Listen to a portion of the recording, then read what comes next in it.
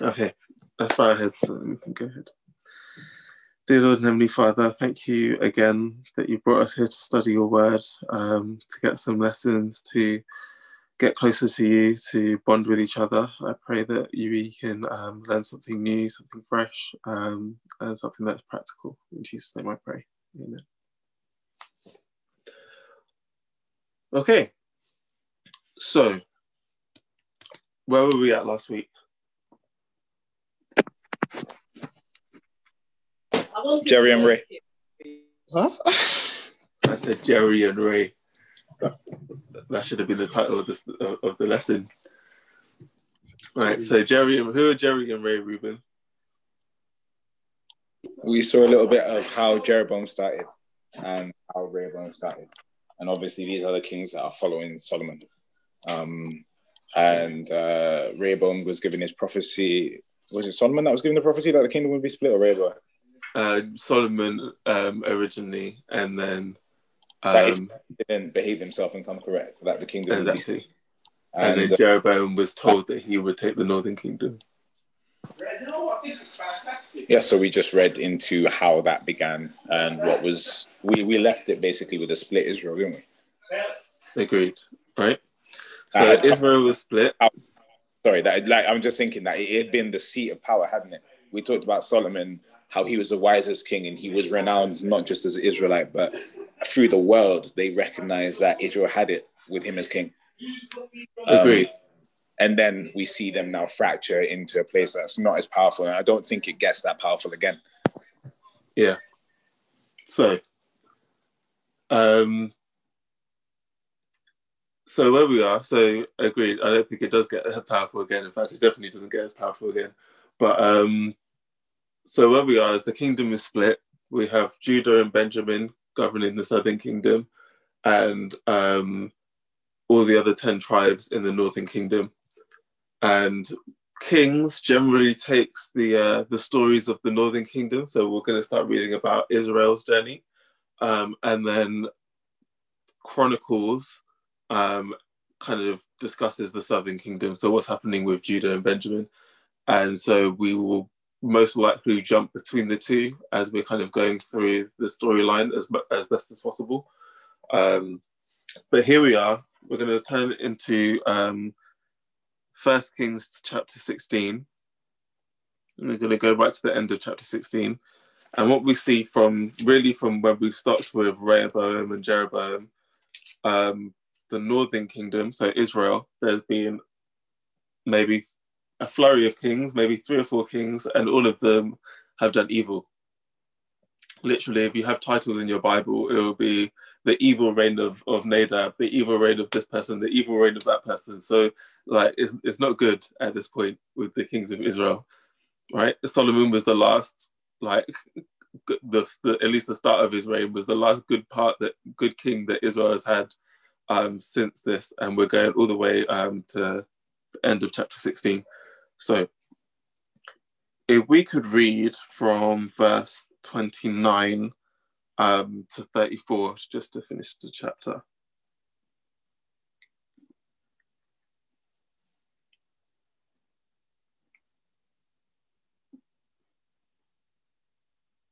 So that's 1 Kings chapter 16, starting at 29. And in the 38th year of Asa, king of Judah, began Ahab the son of Omri to reign over Israel. And Ahab the son of Omri reigned over Israel in Samaria 22 years. And Ahab the son of Omri did evil in the sight of the Lord above all that were before him.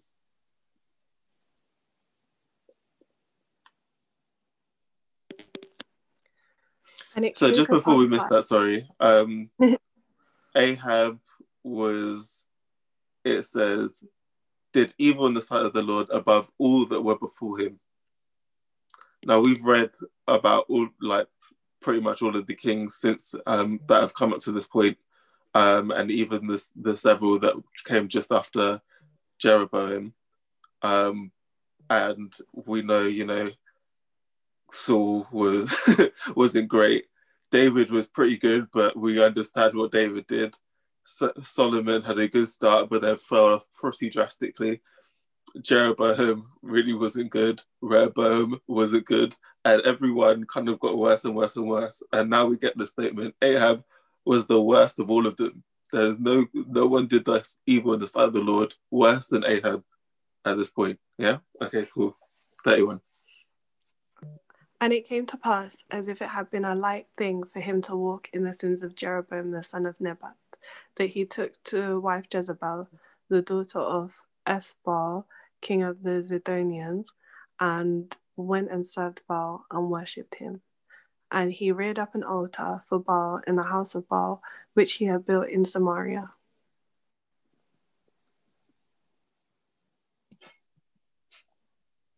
And Ahab made a grove, and Ahab did more to provoke the Lord God of Israel to anger than all the kings of Israel that were before him. In his days did Hiel the Bethelite build Jericho. He laid the foundation thereof in Abiram, his firstborn, and set up the gates thereof in his youngest son, Segub, according to the word of the Lord which he spake by Joshua the son of Nun. Okay, so Ahab, twice it says that he is the worst king so far, basically. Why do you guys think that what do you think Ahab did that was worse than kind of the other kings so far? What made him so bad?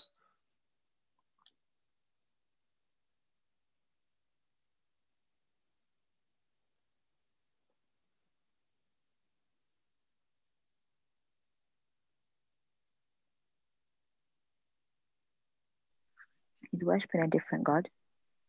Okay, he's worshipping a different god, true, but idol worship is prevalent now throughout the last however many centuries. So just idol worship itself couldn't be what made him that bad, surely. What is it particularly?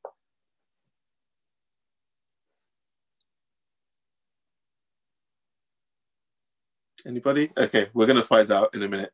Let me just read this bit from Ellen White in Patriarchs and Prophets. It says, taking to wife Jezebel, the daughter of Ethbaal, king of the Zidonians, and high priest of Baal, Ahab served Baal and worshipped him, and he reared up an altar for Baal in the house of Baal, which he built in Samaria. Not only did Ahab introduce Baal worship at the capital city, but under the leadership of Jezebel, he erected heathen altars in many high places, where in the shelter of the surrounding groves, the priests and others connected with the seductive form of idolatry exerted their baleful influence until well nigh all Israel were following after Baal. Ahab was weak in moral power. His union by marriage with an idolatrous woman of decided character and positive temperament resulted disastrously both to himself and to the nation.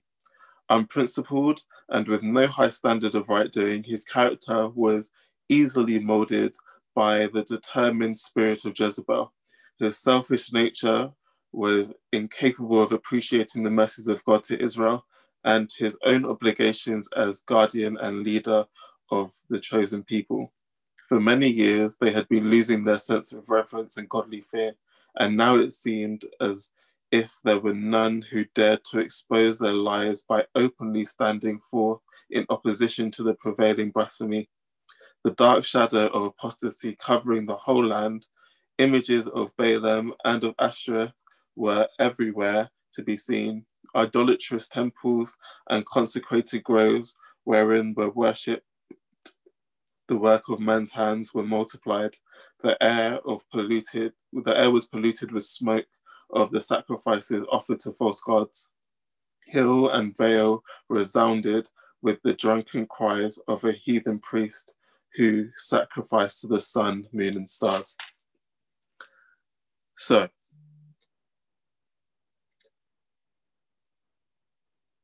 let's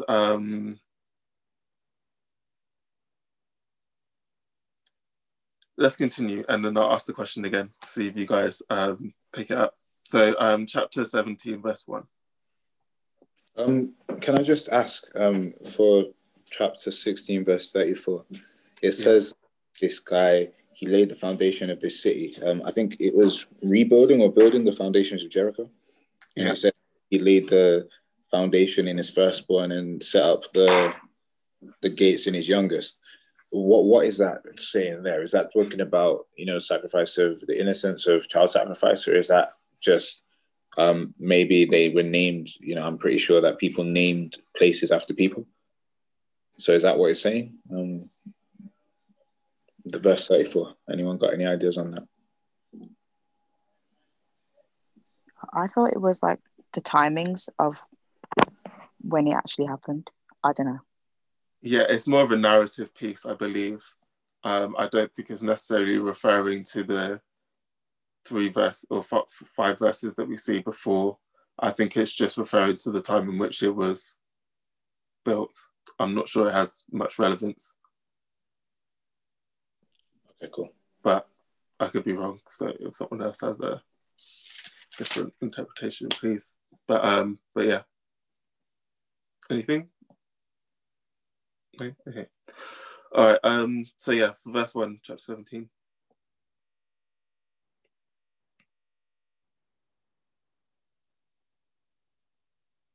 Is it 1 Kings 18:1? 17:1.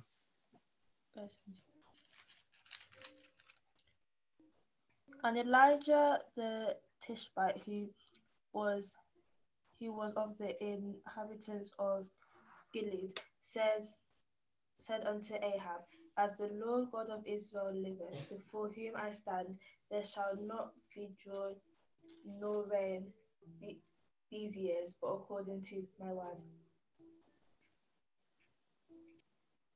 If we could just read up to verse 3. And the word of God came unto him, saying, Get thee hence, and turn thee eastward, and hide thyself by the brook Cherith, that is before Jordan. Cool. All right. So what just happened?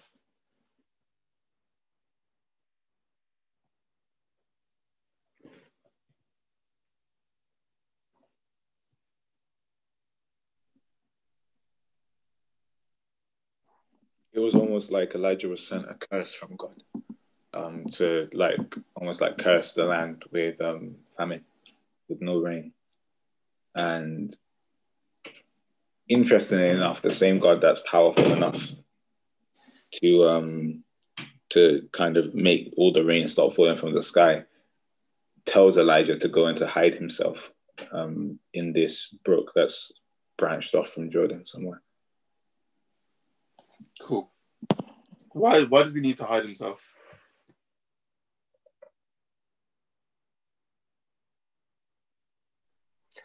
Maybe because his people are going to be like, Yo, King, what's going on? You need to help us in this situation, but there's nothing that he'll be able to do. Okay, so you're saying that because the people would accuse the king? Yeah, maybe. Okay. What else do you guys think? Why does Elijah need to hide himself?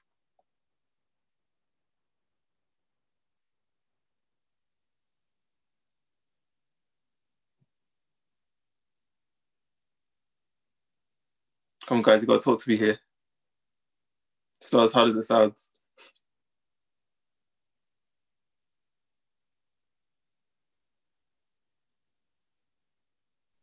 Where are we again? Sorry, I cut out. This chapter 17, first 3 verses. It says in verse 3, Get thee hence and turn thee eastward and hide thyself in the brook of Cherith, that is before the Jordan. So Elijah just comes up to Ahab, who's been doing all sorts of nonsense. He's brought Baal worship into Israel, and he's turned all of Israel away. And he's said to be the most evil king that Israel has had to this point in time. And God sends Elijah, and he says, right, there's not going to be any rain or dew on the earth for years, according to my word. And then God says to Elijah, okay, now go hide yourself. Why does Elijah need to go hide himself? Because Ahab wants to kill him. Because Ahab would want to kill him. Reuben. No. Naomi put into the chat that she wanted to kill him, and obviously I think that she is referring to Jezebel. But Jezebel. I think probably that's true, but even still, we've not got to that part of the story where like Jezebel literally puts up a poster and says Elijah's head. We've not got to that part necessarily yet. We haven't, no. And he's just made a lot of important people angry. So okay, so Elijah needs to run away because it's likely that either King Ahab or Queen Jezebel is going to kill him. Right? That's why God says, right, you need to go and hide in this place. So what makes Ahab the most evil king so far?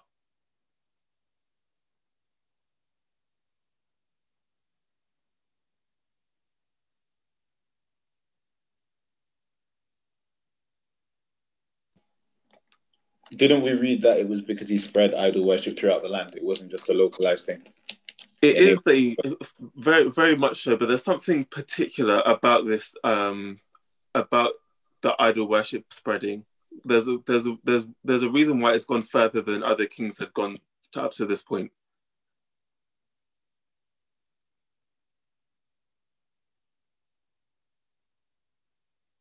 And it's the very reason why Elijah had to run.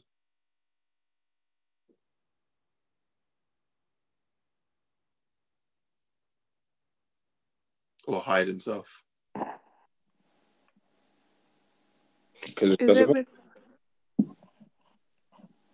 Sorry, go ahead. I was gonna say, is it because there's so much idol worship, it's caused the people to literally like not know God at all, or like completely forgotten about him, whereas before there was kind of like knowledge of God, but they just chose to worship the other gods. But here it's like they don't even know him, so this Elijah guy is like, okay, we're getting close. Ruben, what were you gonna say?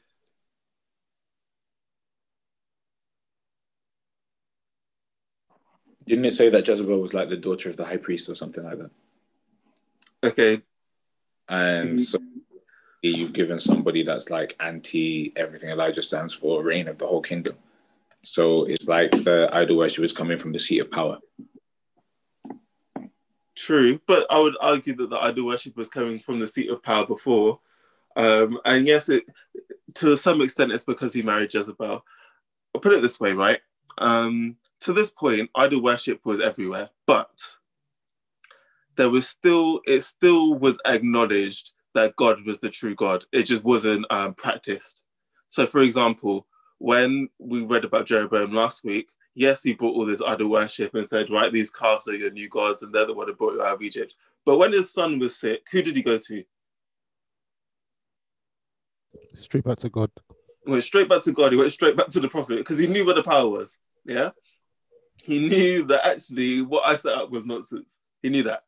So even though there was all idol worship and all sorts of nonsense going on, throughout Israel, it was pretty much like, it didn't take too far for them to be like, okay, you know what, we messed up. Like, God is actually the true God. But here is where we see a difference. Here is where there is actual persecution for believing in God. Now it's not like, right, well, we're setting up an idol, but really you could worship God and no one's going to tell you anything. At this point, it's like worshiping God now is a threat. Now we're bringing Baal in and Ashtoreth and all these things in, and now if you worship God of heaven, God of Israel, there's going to be a problem. Yeah? So much so, Jezebel is like, right, we hear about her hunting prophets. So this is now, this is taking a very big turn for the worse. This isn't just, I'm bringing in some idols. This is, you cannot worship God anymore. It's forbidden. And so when Elijah comes and gives Ahab this prophecy and says the punishment which God is going to put on Israel, he now has to go because it's about this time where Jezebel or Ahab would be like, right, grab him, throw him in jail, kill him, whatever the punishment is going to be. Yeah. So this is why Ahab's reign and this period that we're going to with Israel is gone even worse than it could be before.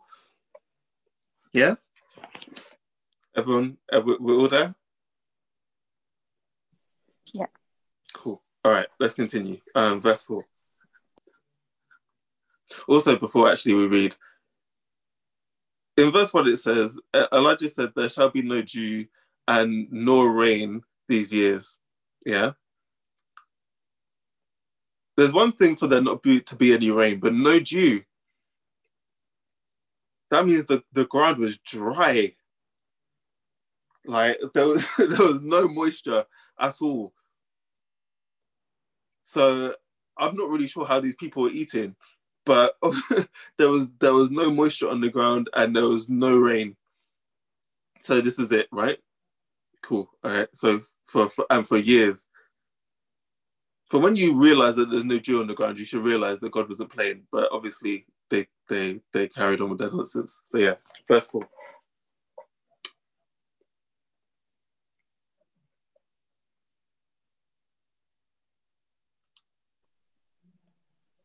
And it shall be that thou shalt drink of the brook, and I have commanded the ravens to feed thee there. So he went and did according unto the word of the Lord, for he went and dwelt by the brook Cherith that is before Jordan.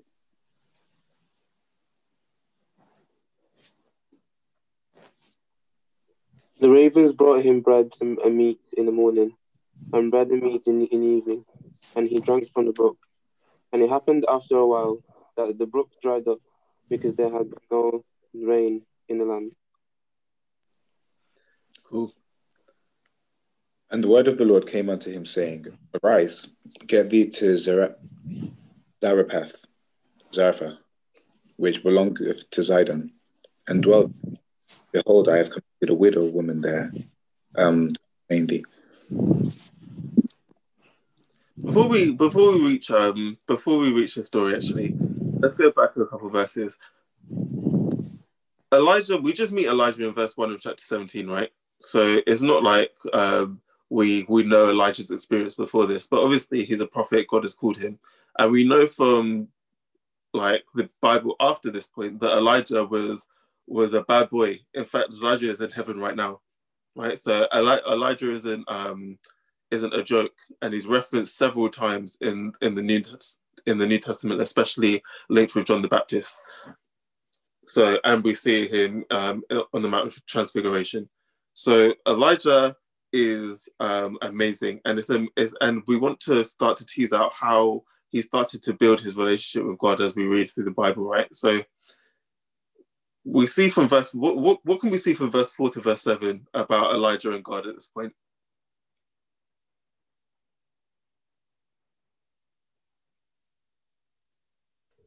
Like what God said, he did without like question or quibble. Very much so. God, whatever God said, he did, right?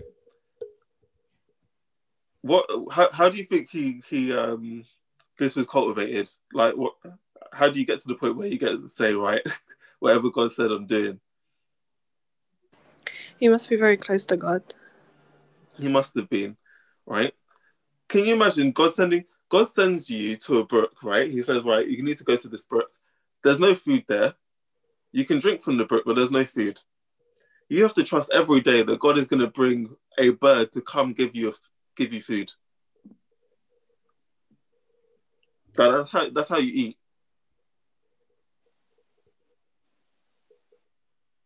I don't think he had a roof over his head either.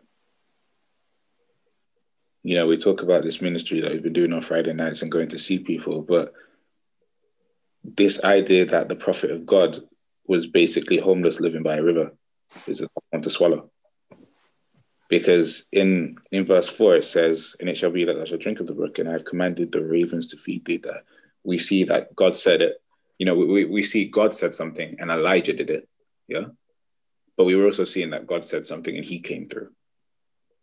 But it is strange because in a way, part of me thinks surely the same God that, you know, gave him a whole river next to him, and the same God that gave him birds to feed him couldn't have brought him a roof. Yeah, do you know what I mean? Like there could have been like a place to stay there, but apparently that wasn't what was needed or what I don't know what it is, but that wasn't part of the deal at that time. What's also mad is it doesn't actually say how long Elijah was there, right? But it implies that Elijah was there a long time. He does have this experience with a widow, which we're going to read in a minute. But after this story, it's like Elijah goes back to meet Ahab. So it's like he was at that brook for quite a long time. Just him and God.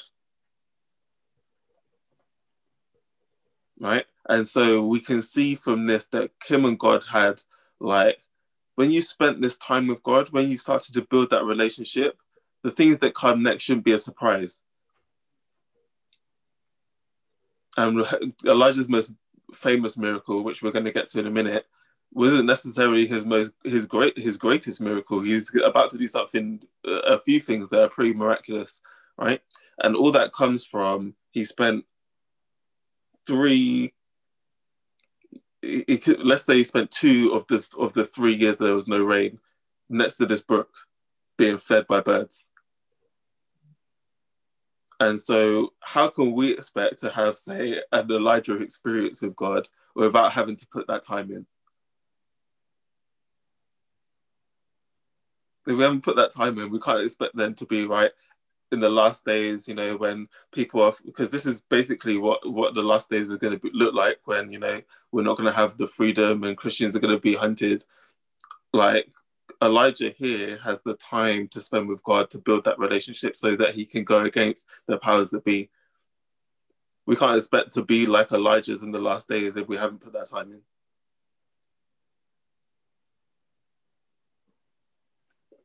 Cool. Let's go to verse 8. We kind of read verse 8 already, but let's start again so we can get the story properly. Up to verse 16.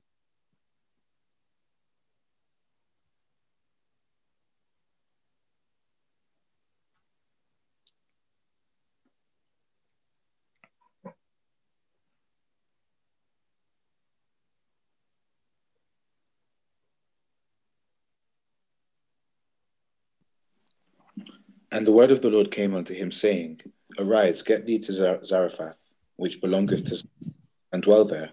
Behold, I have commanded a widow woman there to sustain thee. So he arose and went to Zarephath. And when he came to the gate of the city, behold, the widow woman was there gathering of sticks. He called to her and said, Fetch me, I pray thee, water in a vessel. And as she was going to fetch, he called to her and said, Bring me, I pray thee, a morsel of bread in thine hand. Let's verse 12. And she said, As the Lord thy God liveth, I have not a cake, but an handful of meal in a barrel, and a little oil in a cruse. And behold, I am gathering 2 sticks, that I may go in and dress it for me and my son, that we may eat it and die. And Elijah said unto her, Fear not, go and do as thou hast said, but make me thereof a little cake first, and bring it unto me, and after make for thee and for thy son.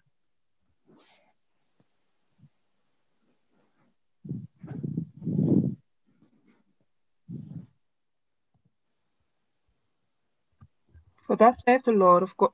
For thus saith the Lord God of Israel: the barrel of meal shall not waste, neither shall the cruse of oil fail, until the day that the Lord sendeth rain upon the earth. And she sent and did according to the saying of Elijah. And she said, and he and her house did eat many days.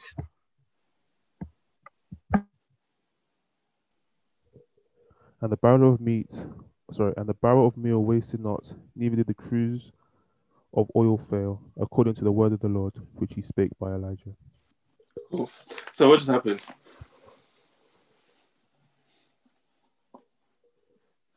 Can I just say, we just said back next to the brook that God said, Elijah, go live by a brook. eat from the birds, drink from the water, and I've got you. Yeah. And Elijah was like, cool. And he went, and we don't know how long for. And he lived by the water, and he drank the water, and birds used to come and drop him. I don't know what they were dropping him, but they used to drop him something. And that was that. And we highlighted, someone said, God said, Elijah did. Now, I'm looking at this situation and I'm wondering, is it that God said and Elijah did, or is it that Elijah said and God did? When he says the cruise of the... Oh, wait, so it says, for thus saith the Lord God of Israel, the barrel of meal shall not waste, neither shall the cruse of oil fail until the day that the Lord sendeth rain upon the earth. And I guess I'm wondering, was it something that Elijah had already been sent a message that this is how you're going to kind of bribe the woman and to get her to help you? You're going to tell her that I've said this. Or is it that they were in tune to the point where, as like one body, Elijah and God are there seeing the need, and God is saying, fine, I've got this. You know me. I've already been providing for you, and I'll provide for her. I don't know if that makes sense, but yeah. So are you asking, did God tell Elijah to do X, Y, Z when he was there, or did Elijah just say it and God fulfilled it because Elijah had said it? Is that what you're asking? That was what I was asking, but then I read verse 14 and it does say quite clearly that God said the barrel of meal won't waste and the cruse of oil won't fail. Yeah, but it seems like such a practical situation. And I'm not saying that to say God isn't practical, but it seems like such a practical situation that, I half wonder in my head that if Elijah didn't just say long, like the gist of what Elijah said was God's got you, basically. He's had me all these years and he's got you too. So it wasn't a case of maybe having to go and have a big pre-conference with God before he got there to say, oh Lord, what if this is a situation where you provide the food and that kind of thing? But it was just like, oh yeah, he's got you. And because these two were close already, it was like the one spoke and the other would fulfill anyway. For sure. Yeah, go ahead. I think, when you ask God, oh God, align my will with yours, I think at that point when that happens, God, the desires in your heart are God's. So the things that are coming out of you, the things that you're desiring, are aligned with God's will anyway. So it could have been in this sense that Elijah was speaking, and because he's so aligned with God's will, that the things he's speaking are already the things that God wanted anyway. Do you get me? Like, it happens with us as well. I like what you said there, this idea that it wasn't so much a case of Elijah talking than God talking, because when Elijah was talking, he was speaking God's will. So it's not so much about trying to split up and define it into loads of different characters as much as the two are one anyway. The will is aligned. I think when we look at other examples, right, where we see Joshua pray and then stand up and look at the sun and say, stand still. Or as Maz is probably about to say, when Jesus says, your sins are forgiven, now stand up and walk. It wasn't, it's said with an authority of faith. And so, although, what I can tell from all of the characters that were able to do things like this is that the time they spent with God outside of this situation was deep. Jesus spent every morning he would get up and pray. We know Jesus was connected. Elijah, we saw, had this experience with God. He obviously was connected with God to be given Ahab this message from before, let alone the experience he would have had next to the brook and being fed by birds. So at this point, he can say, yeah, feed me, because your thing is never gonna run out, and say it with confidence, because he knows he's had the experience of God feeding him for the last, let's say, 2 years. And so this is the faith that these guys have, this confidence that these men have had to say things like this. So when we're looking at our lives and like, right, how do I pronounce things in my life like that? You need to have to have had the experience with God to be able to do that. You need to have spent the time with God to be able to do that. And through that time, as we've said, God's will become your own. And I think that's as miraculous as a lot of things. To be able to say, right, my will is God's will, in the sense that whatever God wants, I'm there with him, is a major thing. So I don't believe Elijah necessarily, God like prepped Elijah necessarily to say, look, this is going to be the situation with the woman. Just tell her this, tell her that, and this is what's going to happen. Maybe he did, maybe he didn't, but I don't think it was necessary, given the other scenarios we have of people doing similar statements. Let's say there's something similar to what happened last week, where when God does say something, he's not going to counteract, he's not going to contradict himself. So in verse 9, he says, "Arise, get thee to Zarephath, which belongeth to Sidon, and dwell there. Behold, I've commanded a widow woman there to sustain thee." God's already said someone's going to sustain you. Like, why would he now get there? And she's like, I've only got this. He's not going to say, he's not going to now. That's a good point. He's not going to be able to sustain. God's already said you'll be sustained here. So he's going to be faithful as well. Right. Cool. What's awesome about this woman? Because we've talked about it from Elijah's point of view. Like, what's awesome about this woman?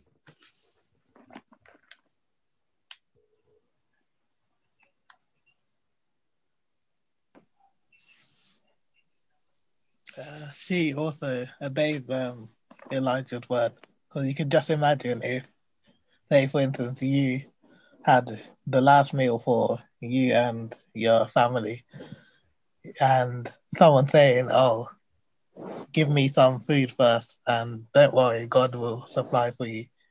It will be very easy for you to say, "Well, I'll eat this first, and then if God is supplying, then I'll give you." But she was willing to trust in what Elijah said, that God will provide, even if she gave this last meal to Elijah. Cool. Thanks, Sainsbury. Let's go even deeper into this, right? This woman is what? What is she labelled as? A widow. A widow, right? And what does a widow mean? So her husband passed away. Her husband passed away, right? And in this culture, widows and orphans are the most hard. They've got a hard life in the society because men work, men provide, right? It's a patriarchal society. And so if you're a widow, it's stress, right? It's long. So this is why you see maybe Bathsheba, when Uriah died, is happy to go marry David, because who else is going to look after her? You know what I'm saying? And so this woman is struggling. Yeah. And however, she's still here. So however long the famine has gone on, she's still there. She's there, and her son is still there, which means God somehow has been keeping her all this time. Right? And somehow her relationship with God is to the point which she can trust that God is going to keep her. However, we're right now at the end of the line.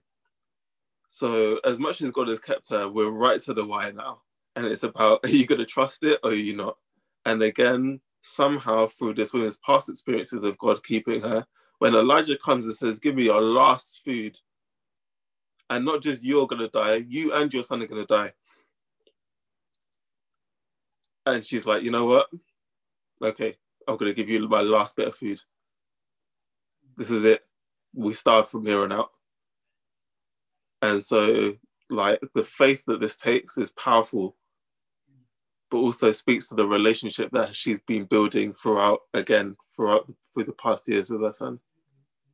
Because she's had only God to rely on up to this point. It's crazy with what you just said there, because it turns into almost like a type of Christ almost. I'm hearing this idea that this, you just said something there, Reese. it wasn't just her, it was her son. And I think that it's one thing, you know, some of us might feel, you know, I'm not going to say proud, but like you're doing something good when you deny yourself and you do something to somebody else. But when we have people too, when we've got dependents, when we've got little ones, when you've got, you know, babies and like even guests and people that are dependent on you, then all of a sudden you've got other people to consider. You can't behave as almost recklessly, we'd call it, as you would before, because, you know, you've got someone else to look out for. It's one thing for your faith to be enough for you. It's another thing for your faith to cover somebody else. Mm-hmm. And this woman, the same way like God gave us Jesus and had faith that, you know, he'd make it through, is the same way that this woman now put her son on the mercy of someone else, of something else, of God. Amazing. Okay. Let's continue. Verse 17 to verse 24.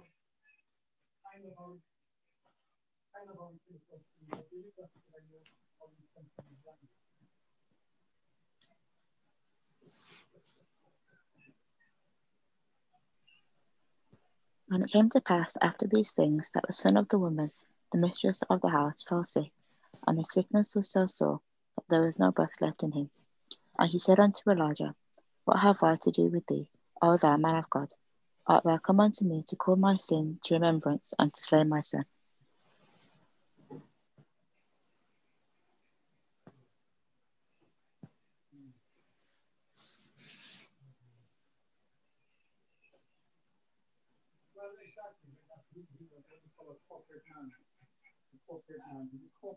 Verse 19.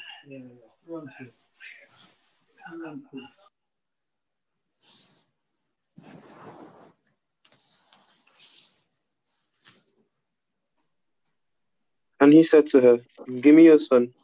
And so he took him out of her arms and carried him to the upper room where he was staying and laid him in his own bed.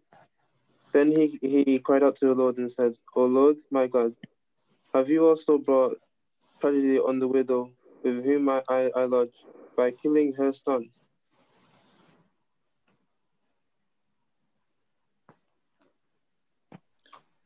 And he stretched himself upon the child 3 times, and cried unto the Lord, and said, O Lord my God, I pray thee, let this child's soul, come into him again. And the Lord heard the voice of Elijah, and the soul of the child came into him again, and he revived.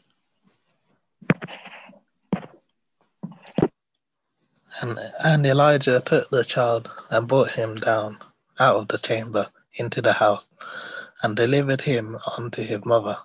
And Elijah said, See, thy son liveth. And the woman said to Elijah, Now by this I know that thou art a man of God, and that the word of the Lord is in thy mouth is truth. Cool. All right. Someone break down. Where are we at?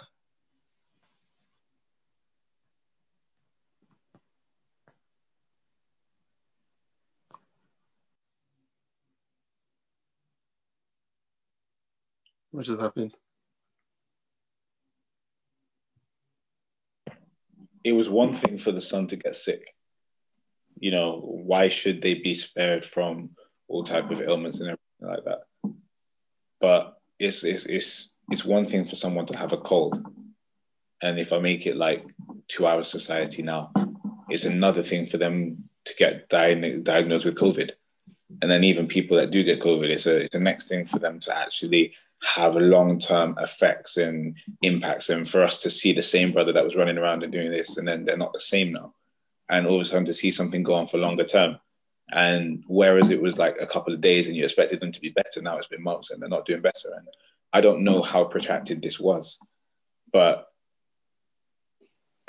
considering the fact that someone mentioned before that God's been providing for this woman all before Elijah has come, and that's potentially been an opportunity for her faith to grow. This must have been nothing but like the hardest like challenge to go through, to kind of, whether it was gradually or quickly, to see this decline in her son, because all the things that like inform that faith in the first place are now being tested, isn't it? Sure. I mean, what's even more is that this woman is a widow, right? Which means she's already lost her husband, and now you can imagine Elijah is there with her, and her son is sick, and you're thinking, Elijah, well, you know, seeing as my son's sick, could you could you speak to God and make him well? And nothing happens, right? And so he continues to get sick, and we don't know how fast the sickness comes out, but it seems like it's pretty quickly, and soon there's no breath in him, which is suggesting that he's dead, right? And you've gone through this pain before. God, I prayed that my husband wouldn't die, and now he's dead. What am I supposed to do? And now you put your prophet here, and now my son's dead. And you can, like, this woman's going through a hard time. This is not easy to handle. Yet, somehow, she has enough faith, even though she's struggling. She's like, is it my sin that's done this? Like, what have I done to struggle so much with this, right? And she has enough faith to allow Elijah to take her son and revive him. And I think it's this woman is a hero. One thing that I think of as well, looking at this, bro, is I'll be honest. I've always found it a little bit weird in the Bible when it says that, like Elijah, kind of, he takes the boy, like, you know, up and he lays him on the bedroom and he's there praying before God and he's like, Lord, Lord, Lord, yeah. He says, and the thing is, Elijah, it's not just the woman that's kind of almost like blaming God and saying, Lord, why, Lord, why, Lord, why? It's Elijah himself. God, I've been staying with this woman. She's shown me nothing but kindness. You've seen the way her faith has been growing. You've seen the relationship that we've been able to develop. And now out of nowhere, little Johnny that's been living here and, that, I've also learned to build a relationship with. I feel like, these people would have got to know Elijah as the man. And I don't know what that would have looked like. In my mind, he's always been like a stern prophet that's so upright and staunch. And I'm not saying that he's not all of those things, but, they would have lived with him. I can imagine jokes around the dinner table. I can imagine some kind of relationship being built. And it just, there's an image in my mind of, it says, verse 21, he laid himself upon the child 3 times. Yeah, I can imagine him just like, like hugging the boy like his own son, like holding him close, kind of offering him up, like, Lord, in his arms, like, this is the child, yeah? Come and do something. And I think it actually says something about the kind of, not the man that Elijah is as much as the love that God has.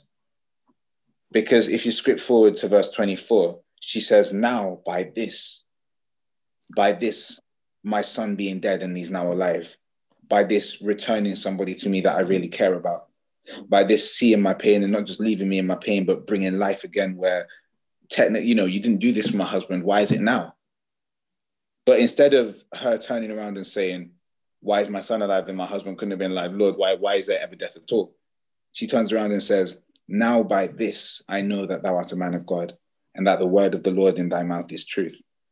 And in my mind, this that she's talking about is the fact that God loved, not just Elijah loved, because it's not Elijah doing this by himself, but that God through Elijah loved the child and loved the family enough to actually to be in that pain with them and to actually bring a solution out of it.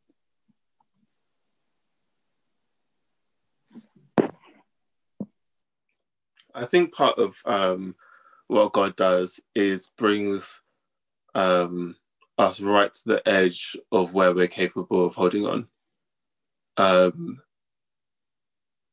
And he allows things to happen so that our faith can be tested and strengthened. God could have quite easily not allowed the child to get sick. You know what? The food thing was enough. I'm good. But no, he wanted this experience, her experience to deepen, Elijah's experience to deepen, because he knows what Elijah's about to go through. And so, and even what this woman's about to go through for the rest of her life, being a widow with a child. And so it's like, you know what, the food was great, but they need to get with me a little bit deeper. And so he allows the child to get sick, not only to get sick, but die, just so that their relationship with him can get that much more solid, so that Elijah can now go on to do what we're about to read about, and so that the woman can continue living her life in faith. And she has this testimony now. She is never going to let go because she's got this testimony.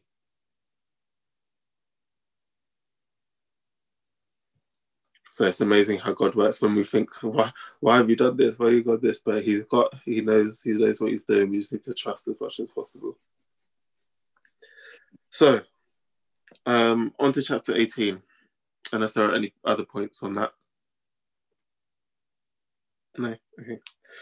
Chapter 18, verse 1. I love this story. I think it's hilarious. But from verse 1 to verse 16.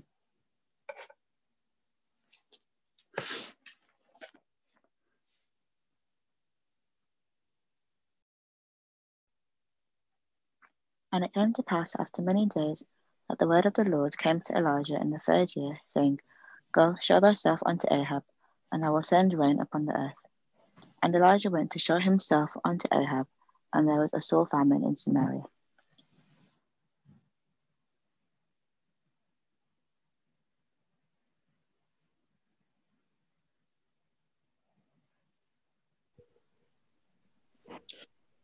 And Ahab called Obadiah, which was the governor of his house. Now Obadiah feared the Lord greatly. For it was so, when Jezebel cut off the prophets of the Lord, that Obadiah took 100 prophets, and hid them by 50 in a cave, and fed them with bread and water. And Ahab said unto Obadiah, Go into the land unto all fountains of water, and unto all brooks. Peradventure we may find grass to save the horses and mules alive, that we lose not all the beasts. So they divided the land between them to pass throughout it. Ahab went one way by himself, and Obadiah went another way by himself. And as Obadiah was in the way, behold, Elijah met him, and he knew him, and fell on his face, and said, Art thou that, my Lord Elijah? And he answered him, I am. Go tell thy Lord, behold, Elijah is here.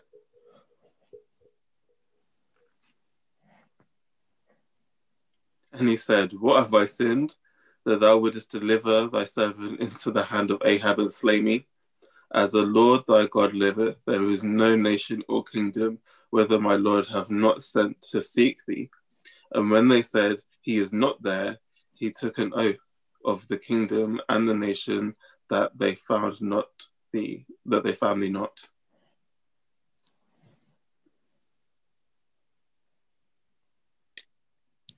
Now you say, Go tell your master, Elijah is here. And it shall come to pass, as soon as I am gone from you, that the Spirit of the Lord will carry you to a place I do not know. So when I go and tell Ahab, and he cannot find you, he will kill me. For I, your servant, have feared the Lord from my youth.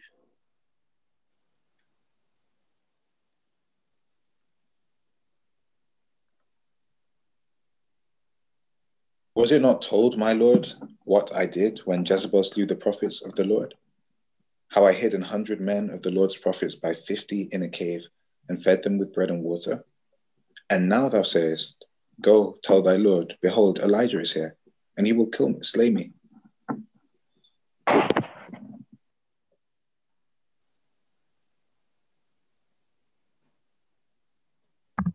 And Elijah said, As the Lord of hosts liveth, before whom I stand, I will surely shoot myself unto him today. So Obadiah went to meet Ahab and told him, and Ahab went to meet Elijah. Cool. All right. So what just happened?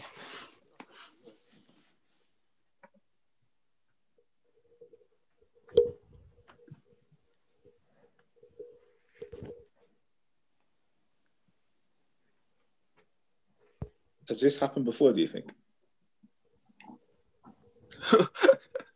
Possibly. Where, I just been like, oh, okay, yeah, I'm gonna meet the king, and then people have showed up and Elijah's not there, and then just leaves them in trouble. Or I think that maybe Obadiah is like I think he's the master of what did you say? The governor of Ahab's house. Do you think he's maybe seen the response that Ahab had? If we remember David and how Saul became with him, that if anybody had so much as lied and said, "Oh, David is here and he's not here," then Saul was mad. Yeah. It's like one of those situations where Obadiah is seeing Ahab like that. He's seen people get whipped for saying that they think they saw a man that looked like Elijah, and then it's not Elijah, and Ahab said, "You know what, throw them in the lion den," or something like that. And he's like, "You know what, I don't want none of that." Man is almost like, "What did I do to you?" It's like, "Hey, Elijah, hey, how you doing?" Yeah, and I'm just like, "Yeah, go tell Ahab I'm here." He's like, "What did I do to you?" Right? What was my hello not nice enough? Like, as soon as I go tell him, you're gonna run. The spirit. It says the spirit of the Lord is gonna carry you off somewhere, and I'm gonna be standing here with my hands like empty. Like, where's Elijah? Oh, well, I thought he was here. And Ahab's gonna kill me. I just like, look, just look. I'm not going anywhere. Just tell Ahab I'm here, and we're gonna get this party started. And so we hit verse 17. I just find that very funny. I also find it funny how there's so much real estate in the Bible, given there's 16 verses to this story, just in terms of how Elijah avails himself to Obadiah. Obadiah's like, look, I've been hiding prophets for you all this time, and now you just want to come and kill me. What did I do? And I was just like, no, calm down. But it does make you think that maybe this situation happens often, where someone is, either it was Elijah himself or someone else is calling himself Elijah, and then they just disappear, and Ahab's being drugged here, there, and everywhere. But anyway, verse 17.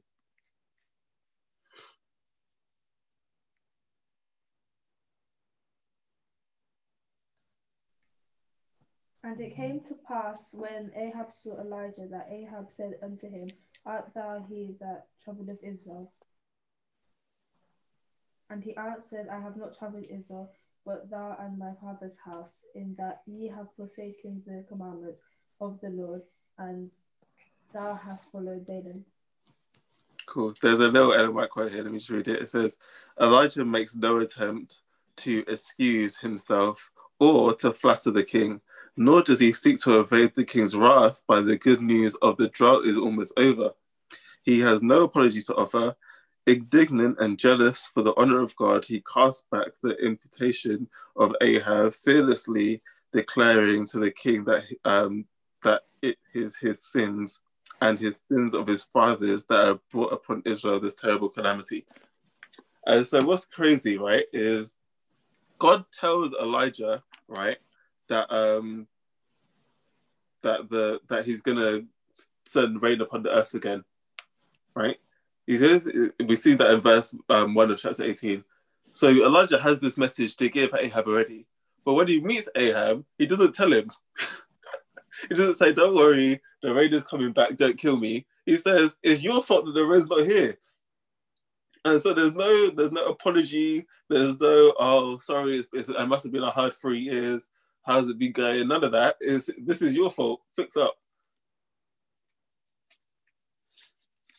And he doesn't tell him about the drought's about to be over. Not yet, anyway. Okay, yeah, let's carry on. Verse 19.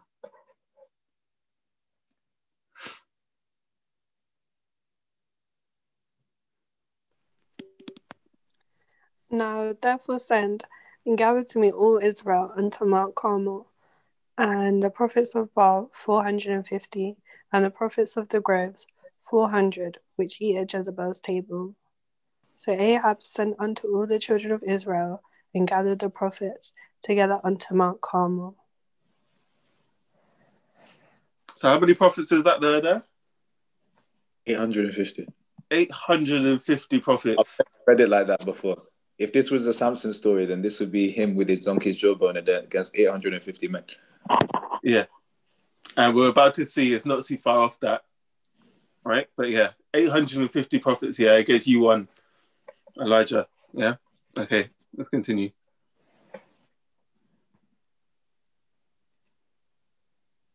Verse 21.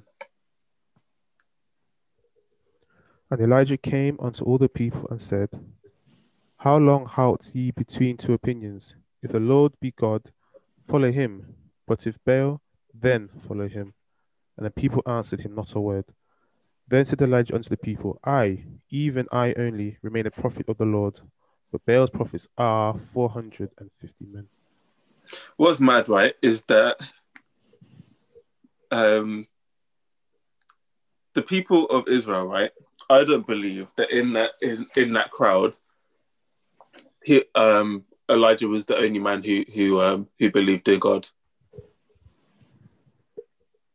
So there were believers within that crowd in Israel, for sure, right? However, no one spoke. Everyone was silent.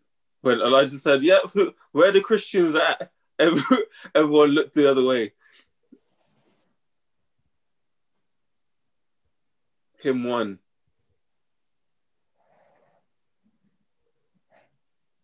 If we haven't been cultivating this relationship, when hard times come like this and people go test your faith, you're not gonna say yeah, I'm a Christian. That was actually, it's interesting. Last night, right, we were out doing the homeless project, and we met a guy called Robbie, and he had Tourette's, and he asked us, he asked us where we're from. Now, in my head, I thought he meant like, what part of like England are we from, or like where do we come from? So I was like, oh, yeah, we're from Northampton. And he was like, oh, no, like, where are you from? And then so we were like, oh, I think you mean like, are we from a church? So we're like, yeah, we're a church. And then he came out because there was a kind of a group of them, and he came out and we were talking with him. It was like, oh, what church are you from?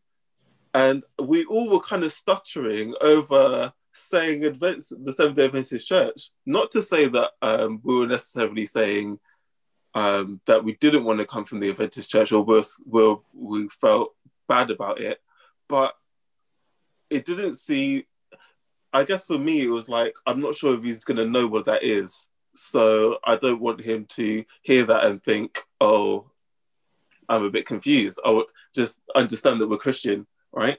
So we said Adventist Church, and he didn't really know what it was, and he thought it was Pentecostal and some of the things. But it just how it wasn't bold when he asked, oh, what church are you from? None of us were like, the Seventh-day Adventist Church. It was all a bit more meek than that. And I just wonder, when we're out and about and we're talking to people about our faith, and we are kind of wanting to share, or even if they're gunning us or whatever it is, are we bold about it? It doesn't seem like Elijah was really that scared in this situation right now. Elijah's ready to go. Elijah's like, he's not giving any excuses.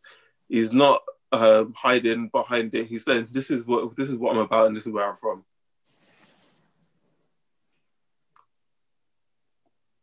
We should have that same attitude.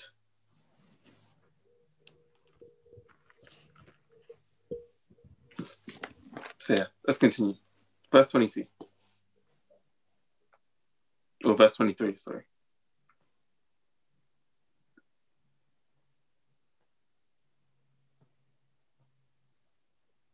Let them therefore give us 2 bullocks, and let them choose 1 bullock for themselves, and cut it in pieces, and lay it on wood, and put no fire under. And I will dress the other bullock, and lay it on wood, and put no fire under. And call ye on the name of your gods, and I will call on the name of the Lord. And the God that answereth by fire, let him be God. And all the people answered and said, it is well spoken.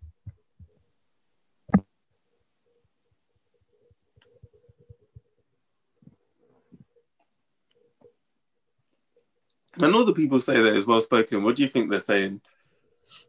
It makes sense. Logical plan. This is a good plan. Good plan, right? the fact that they're saying it's a good plan, what does that mean? They think they can get away with it. Yeah, in fact, I feel like they're a bit on the edge. You know what I mean? Like, I said about this, I'm like, I know God is the real God, but I'm not really sure. You know what I mean? Look, you know what? Let's just throw down the gauntlet. Like, let's see what's going on. So, fair enough. If Baal's true, let's run it. And if God's true, let's run it. So, no, I don't feel like anybody is really, other than Elijah, is too tough on this at the moment. They're all a bit on edge. Yeah? Verse 25. And Elijah said unto the prophets of Baal, choose you one bullock for yourselves, and dress it first, for ye are many, and call on the name of your God, but put no fire under. And they took the bullock which was given them, and they dressed it, and called on the name of Baal from morning. We don't know what time they should have started, but from morning even until noon, saying, O Baal, hear us. But there was no voice, nor any that answered, and they leaped upon the altar which was made.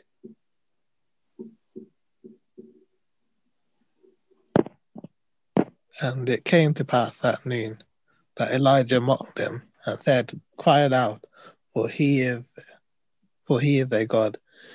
Either he is talking, or he is pursuing, or he is in a journey, or peradventure he sleepeth and must be awaked. And they cried aloud and cut themselves after their manner with knives and lances, till the blood gushed out upon them. What's mad about what Elijah's doing right there?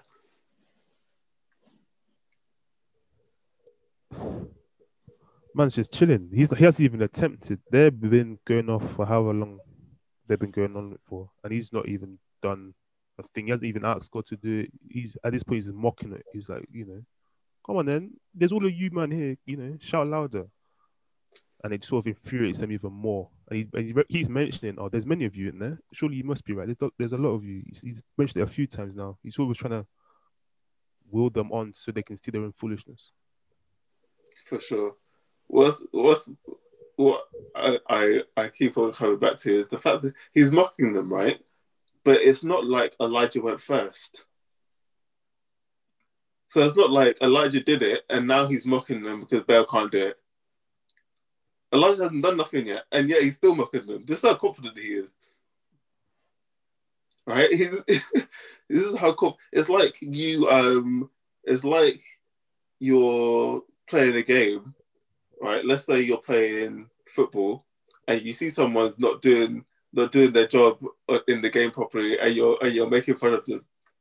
Yet you haven't touched the ball yet. That's how confident you are in your game that you're not going to do what they did. Like Elijah is like, he's like, call louder. Maybe your God's sleeping. Maybe he's on a journey somewhere. You need to like call him back. Maybe he's working. Like he's this confident that God is about to come through. He has never seen God pull fire down from heaven before. And yet he is confident that this is about to happen. Let's continue.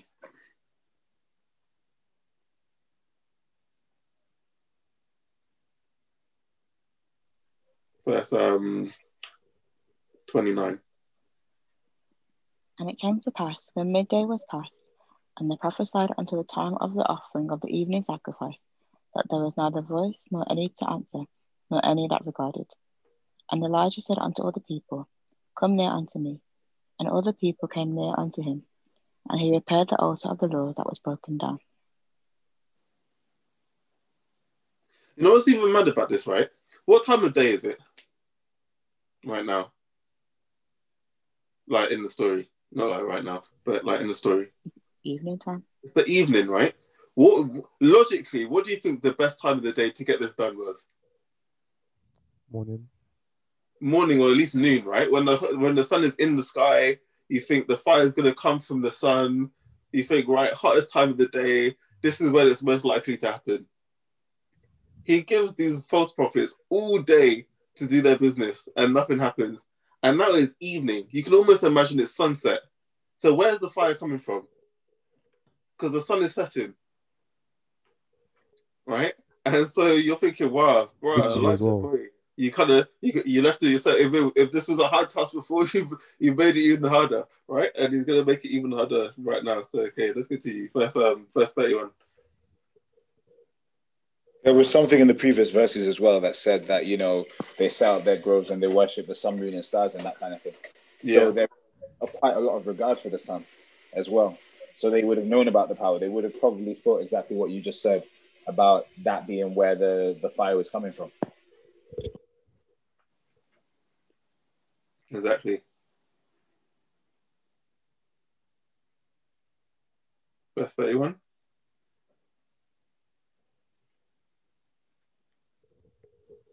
And Elijah took 12 stones, according to the number of the tribes of the sons of Jacob, unto whom the word of the Lord came, saying, Israel shall be thy name. And with the stones he built an altar in the name of the Lord, and he made a trench about the altar, as great as would contain 2 measures of seed.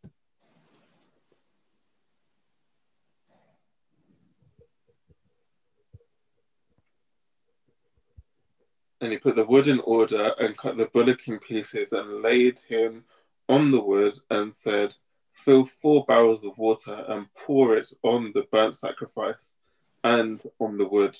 And he said, do it a second time. And they did it a second time. And he said, do it a third time. And they did it a third time.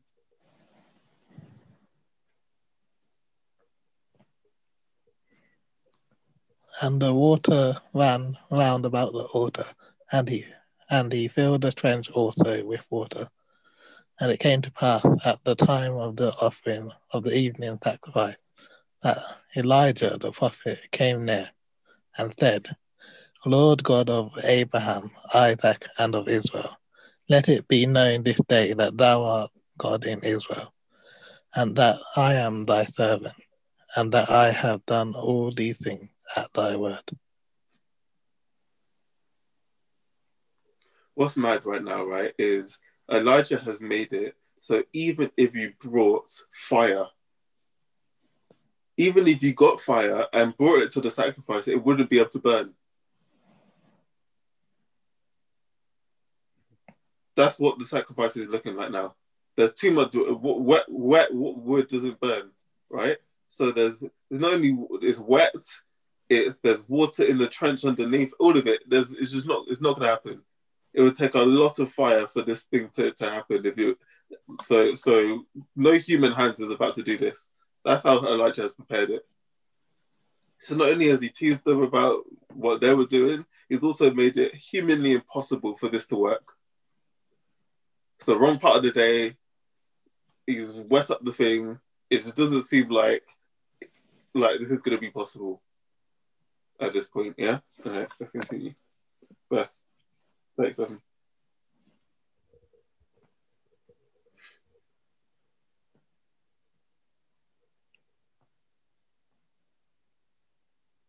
Hear me, O Lord, hear me, that this people may know that you are the Lord God, and that you have turned their hearts back to you again.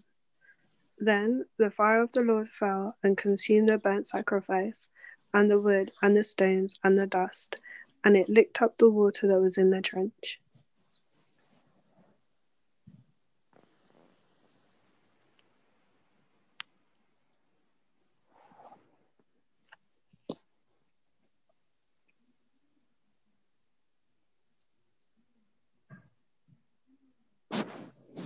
And when all the people saw it, they fell on their faces and they said, the Lord, he is God, and the Lord, he is God. And Elijah said unto them, take the prophets of Baal, and let not one of them escape. And they took them, and Elijah brought them down to the brook of Kishon, and slew them there. All right, so all the prophets of Baal are now dead. Yeah, so what's amazing, right, before I ask my question, the fire came down, right? It says, not only was the sacrifice consumed, right, the wood got consumed as well. The stone that the wood was on got consumed. And I like this thing. It says it licked up the water. What do you imagine when some surfaces the water got licked up? actually laughed. It's like it's a Jamaican thing, isn't it? It's like it just got. I don't even know how to describe it other than to say it got licked up. You know what I mean? Like it was like in a matter of an instant, the thing just went and it was just gone.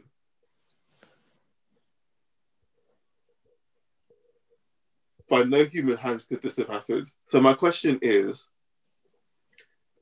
Elijah is here, and it's almost like this is the culmination of his journey to this point.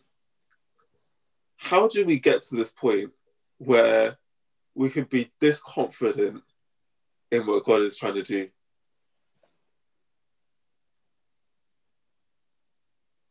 Because this isn't just stand up for your faith. This isn't just, are you Adventist? Are you Christian? Are you gonna break the Sabbath? Like, this isn't just that. This is different. So how do we get to this level of confidence in God?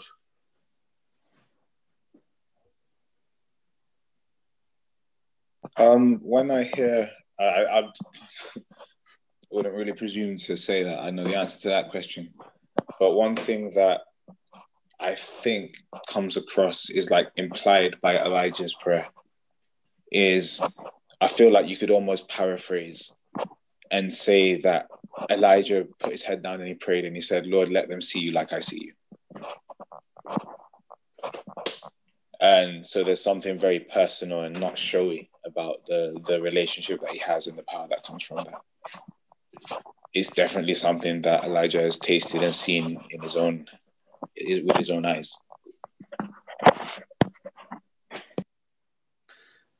For sure. You know what's amazing about that? What's come to mind is the story of the 10 virgins. And I'll tell you why that's come to mind. Firstly, because someone told me about it this week, but that's why it's fresh in my mind. But this is why it applies. And linking on to Ruben's point, you can only witness if you have something to witness about.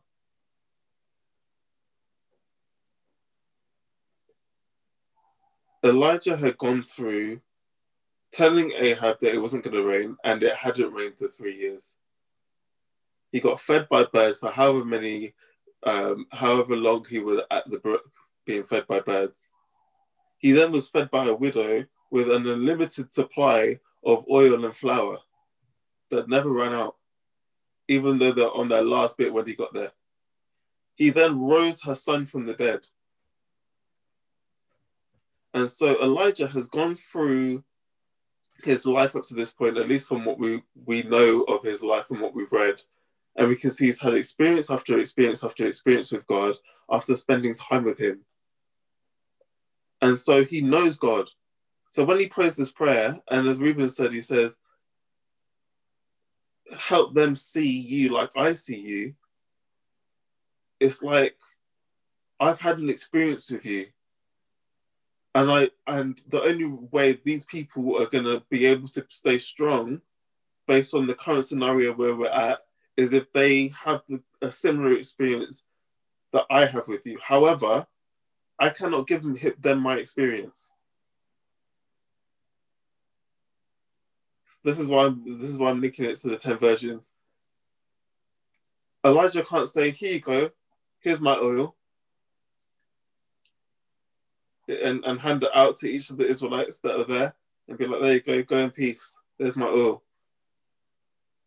They all have to then see that and take it on for themselves.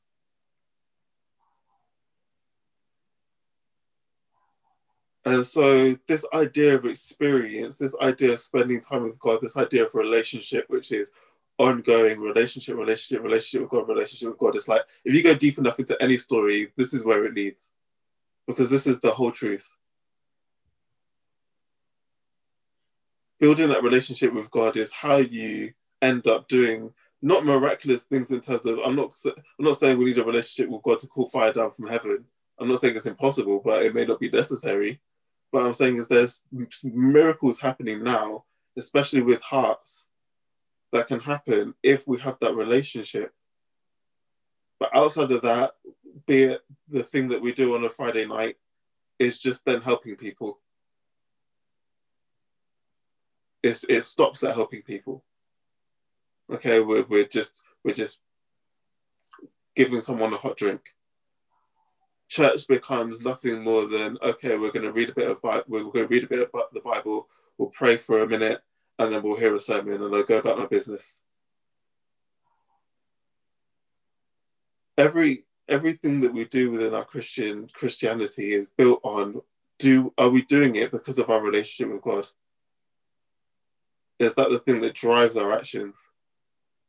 Because otherwise they're hollow. Otherwise, what's the point?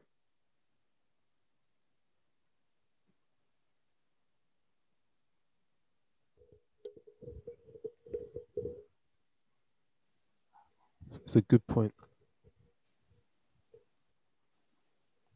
I think a lot of the times you do get caught up in routine. Just making sure you continue doing it for the right reasons.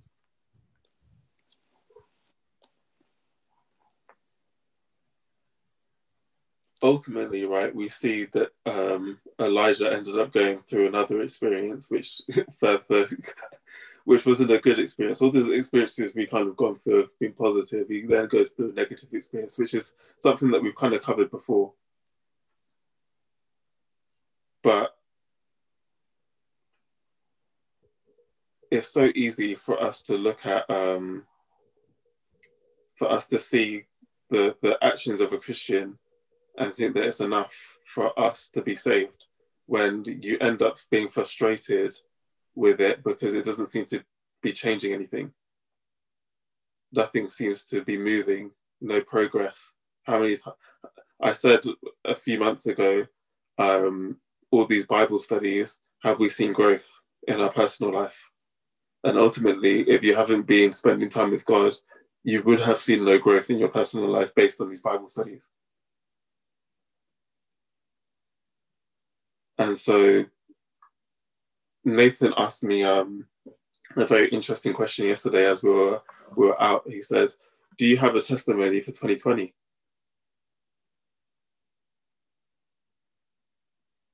And so I'm asking you guys, and I'm not saying you need to answer it, but do you have a testimony for 2020? We're now nearly at the end of the year. And if you look back to where you were the same time last year or the beginning of the year, are you in the same place spiritually? Doing the same stuff? Are you stuck on the same problems? Or have you seen growth?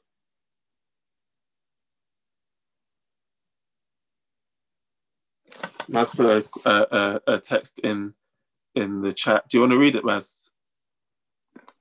Yeah, I'll read verse 2 as well. 1 second.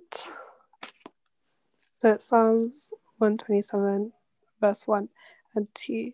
Unless the Lord builds the house, they labor in vain who build it. Unless the Lord guards the city, the watchman stays awake in vain. I won't read verse 2. Oh no, I can read verse 2. It is vain for you to rise up early, to sit up late, to eat the bread of sorrows, for so he gives his beloved sleep, etc., etc. That's powerful. In fact, I'm going to highlight that. Can I just say that says something there about, like, I didn't even catch all of it, but just the end of that last verse there, Mas, that says something about like the way we view God, isn't it? That sometimes our way of viewing God is, I've got to do this, I've got to do this, I've got to do this, I've got to say yes whenever anyone asks me to be involved in church, because that's my way of almost like proving the piety, not necessarily to people, but to actual God. Or God only loves me if I do these things, and I've done a lot of sinning this week and things like that. So the way I get out of that in my own head is to do things. So I'm going to stay awake, and I'm going to, I don't know how I put it in that verse, drink the bread of sorrows till morning or something like that. And yet in the same verse, it turns around and says, but isn't this the same God that created rest as a good thing? isn't it the same God that wants us to be able to relax? And I remember a couple of months ago, hearing someone talk about the Sabbath and saying the Sabbath is not about me tapping myself on the back and reflecting on what a good week I've had, or even kind of putting my long lip down and saying what a bad week I've had, but about knowing that wherever I am in my life, I can rest in God. And I'm not doing that because I'm bringing a lot to the table, but because he's bringing a lot to the table. And yeah, just the last verse that you read there reminded me of that.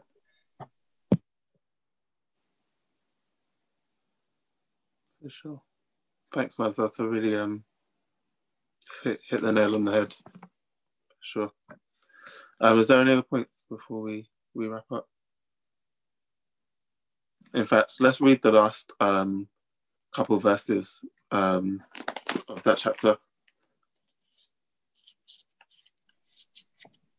just to close off. From verse, in the right book, from from verse 41.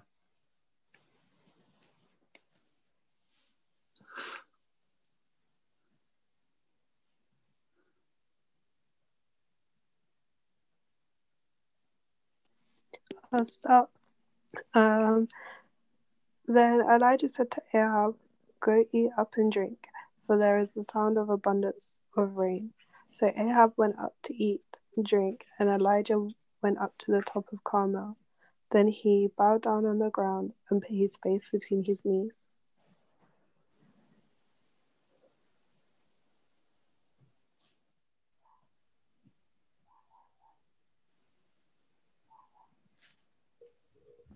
And he said to his servant, "Go up now, look toward the sea." And he went up and looked and said, "There is nothing." And he said, "Go again 7 times. And it came to pass at the 7th time that he said, "Behold, there ariseth a little cloud out of the sea, like a man's hand." And he said, "Go up and say unto Ahab, Prepare thyself a chariot, and get thee down, that the rain stop thee not." And it came to pass in the meanwhile that the heaven was black with clouds and wind, and there was a great rain. And Ahab rode and went to Jezreel. And the hand of the Lord was on Elijah, and he girded up his loins, and ran up before Ahab to the entrance of Jezreel. Was there any closing points before we pray and close?